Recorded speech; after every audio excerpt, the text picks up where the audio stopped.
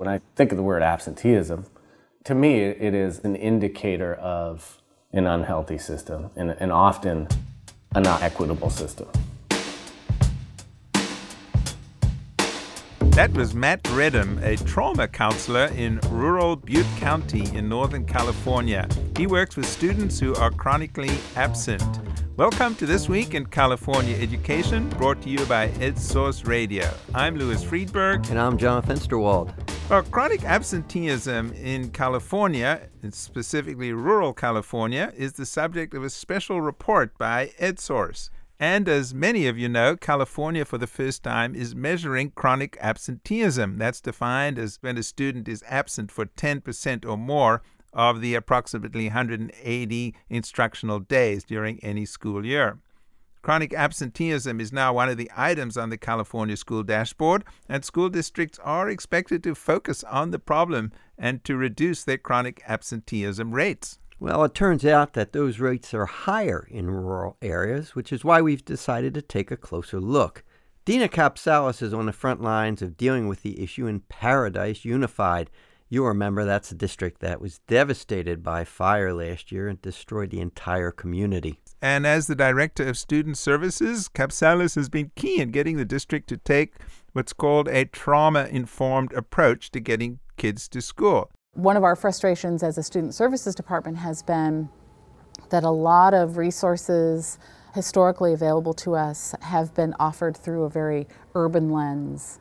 And through the rural lens, we know that we really have to provide access as opposed to the other way around. So instead of saying, here's the service, come and get it, we have to say, here's the service, how can we get it to you? You can hear more from Dina on a video that you can find on our website. One of the students we profiled in that video is Kaylee Atkins. She's now 20 years old. She did eventually graduate from high school, but not after having a really tough time changing schools and being one of those chronically absent students. Here she talks about some of the challenges she had in getting to school. Both my parents were on drugs, so then my dad would go to jail for theft. My parents would be too busy doing what they were doing that they wouldn't take me to school. Or if I would ride on the bus, they wouldn't be able to pick me up.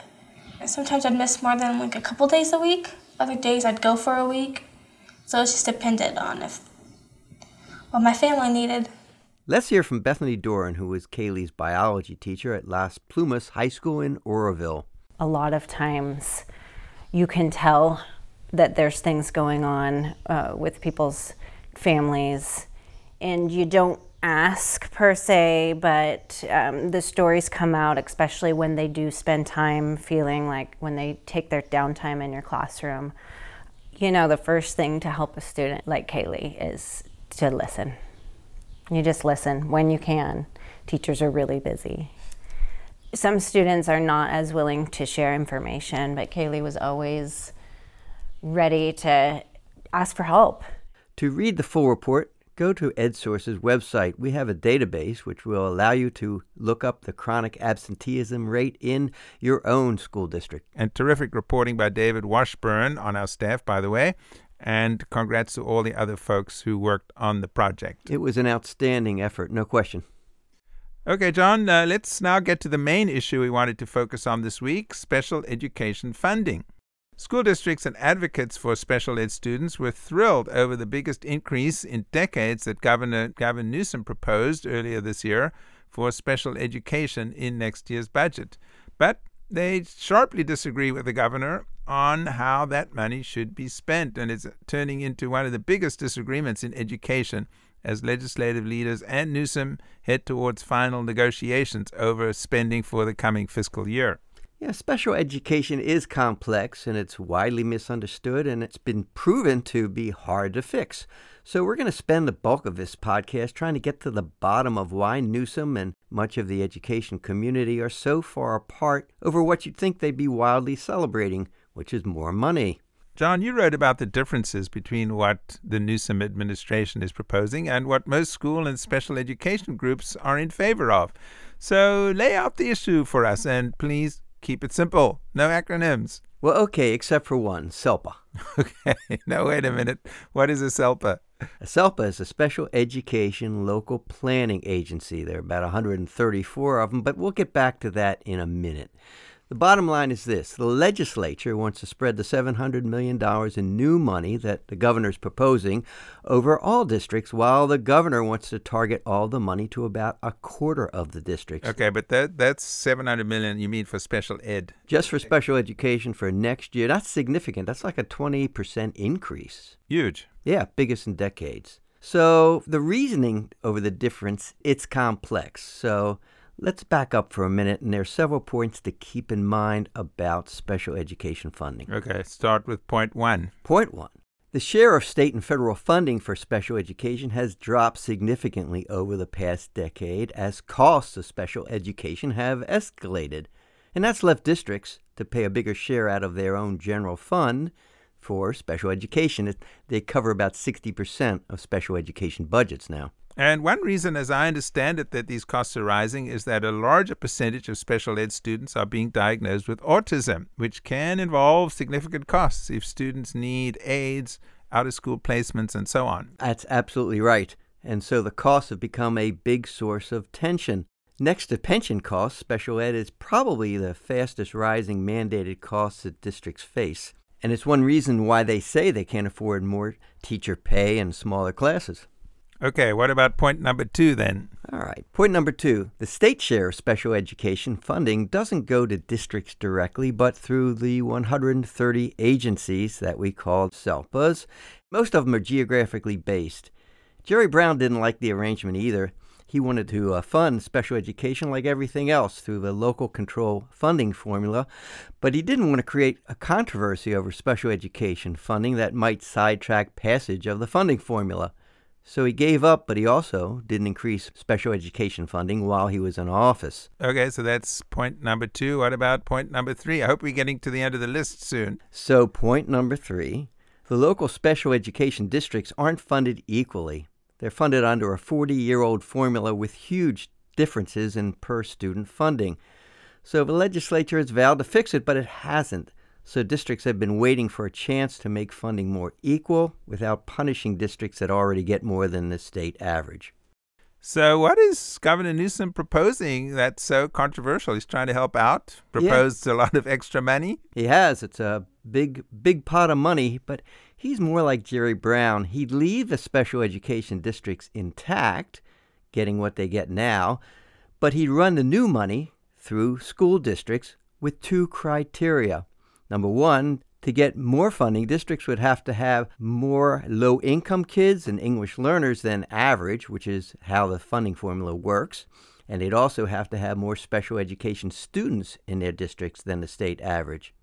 That's pretty complex, but as a result, again, only about a quarter of districts, charter schools, and county offices would get any of the new money, while the rest wouldn't get anything in new funding. Wow, that sounds problematical. Well, it certainly has stirred up a lot of opposition.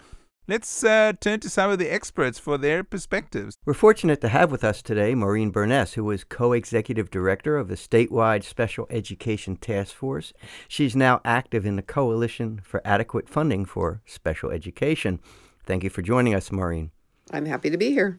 Tell us what's wrong with the proposal of the Department of Finance and the governor, and how you and your coalition would spend it instead. California's school districts receive varying amounts of money per student, and the concept that everyone should have an equal amount of funding, rather like that in LCFF, the local control funding formula, is what special ed was promised the last time they changed the funding and had to stop during the recession. And so for us to actually receive money that would equalize all school districts so that they have similar ability to pay for these services that are required has been the priority for the coalition for years, as well as one of the prime recommendations of our special education task force. Let me stop you there for a second. So I guess we're talking about big disparities among districts, right? You could be a district and your neighbor with basically the same number of special education students could be getting, half as much money as you do? That's exactly right. The rates range from less than $500 to over $1,000 per ADA based upon the prior funding from way historically, like 1978, when things very first started, funding of special ed at a state level. And what has changed is that every school district should get more money, but again, because of the recession, it simply stopped. And so we're stuck at these earlier rates that are still completely unequal. The governor's proposal doesn't do the equalization of funding. So my understanding is that the governor would not, as you said, equalize the funding. Instead, he'd create a new formula in which the money would go to districts with high percentages of low-income students and with high numbers of students with disabilities, but other districts then would not get any money. Is that right? That's right. And yet every school district has students with disabilities. And so every school district needs to have better, more adequate funding in order to provide those services. In special ed, again, it doesn't matter where you live and it doesn't matter what the proportion of other students are in your district. If you're a child with a disability, you have needs that must be addressed by your school district. You would also spend money for students with disabilities who are in preschool. And I think listeners may be surprised that, in fact, the state doesn't currently fund that. Is that right? That is right, and it was probably our second biggest recommendation from the task force, and that is to recognize that in California and nationally, we are responsible for children from birth to 22 in special education. And the current funding formula funds on a K-12 ADA basis, and yet by the age of 3, when students require any kind of special education preschool services, we're responsible to provide them. So here we get no direct money under a K-12 funding formula, and yet are responsible to serve once the child is age 3 and identified with a disability. And this has been particularly critical for school districts as the incidence of autism has risen, because the younger the identification of a student with autism, the better the potential results are for children. So you can be identified at 18 months or 2 or 3, and suddenly the school district has to provide significant amounts of services. And yet, school districts have received very little funding from the state. So it looks like the legislature really is at loggerheads with the governor and Department of Finance on these issues. And how would you expect this to be resolved? Well, my understanding is that the typical process at the state level is that the big three, the Senate, the Assembly, and the governor ultimately sit down and basically hash it out. Our hope is that the rationale that we believe our legislature has come to understand in terms of better access for all students would be an important argument in that discussion, and that hopefully with all of that support that we're getting at the state level, the governor might be willing to bend and say, perhaps our legislature has learned something and might be able to support this idea. That was Maureen Burness, a former special education administrator who's now active in the Coalition for Adequate Funding for Special Education. To get a district perspective, we have Scott Patterson on the line. Scott is Deputy Superintendent of Grossmont Union High School District. That's near San Diego. And his district is part of a special ed district. Yes, those SELPAs once again, that gets a lot less in funding per student than the statewide average. So, Scott, how severe is the impact of special education on your district budget, and what would you do if you got the same amount of money that most districts are getting? For us, because our SELPA is underfunded as compared to many other SELPAs statewide, our district is losing out on between $1.5 to $2 million of special education funding per year, depending on which version of the equalization funding proposals that we look at. But because we don't receive enough special education revenue to fully fund the program, we have to make up the difference with our regular program funding known as LCFF funding. So the impact really shows itself on the regular education program. In our case, we would use the additional funds that we might receive under whatever special education proposal ends up being adopted to free up some LCFF dollars, remember that's our regular education funding dollars, and we'd reduce our large class sizes, currently around 38, by, say, 2 to 3 students, which would be huge for us. So another option we would explore, though, is to dedicate some of those funds to what I call pre-special education services, which are designed to provide supports to students in advance before they enter special education in order to prevent or reduce the need for special education programs. Well, what percentage of your special education budget is covered by your general fund? Our special education program overall is about $60 million a year, and we have to take about 70% of that $60 million, or about $43 million, right out of our LCFF funding to fully fund the special education program. Even though you'd be a bigger winner under the governor's plan, you're not in favor of it. How come? Well, I guess it would be foolish of me to be not in favor of the governor's plan, because our district would benefit greatly through substantial additional revenues. But realistically, I just don't think it's sustainable ongoing for 2 reasons. First, it's very narrow in its target, with only a very small percentage of districts that would benefit.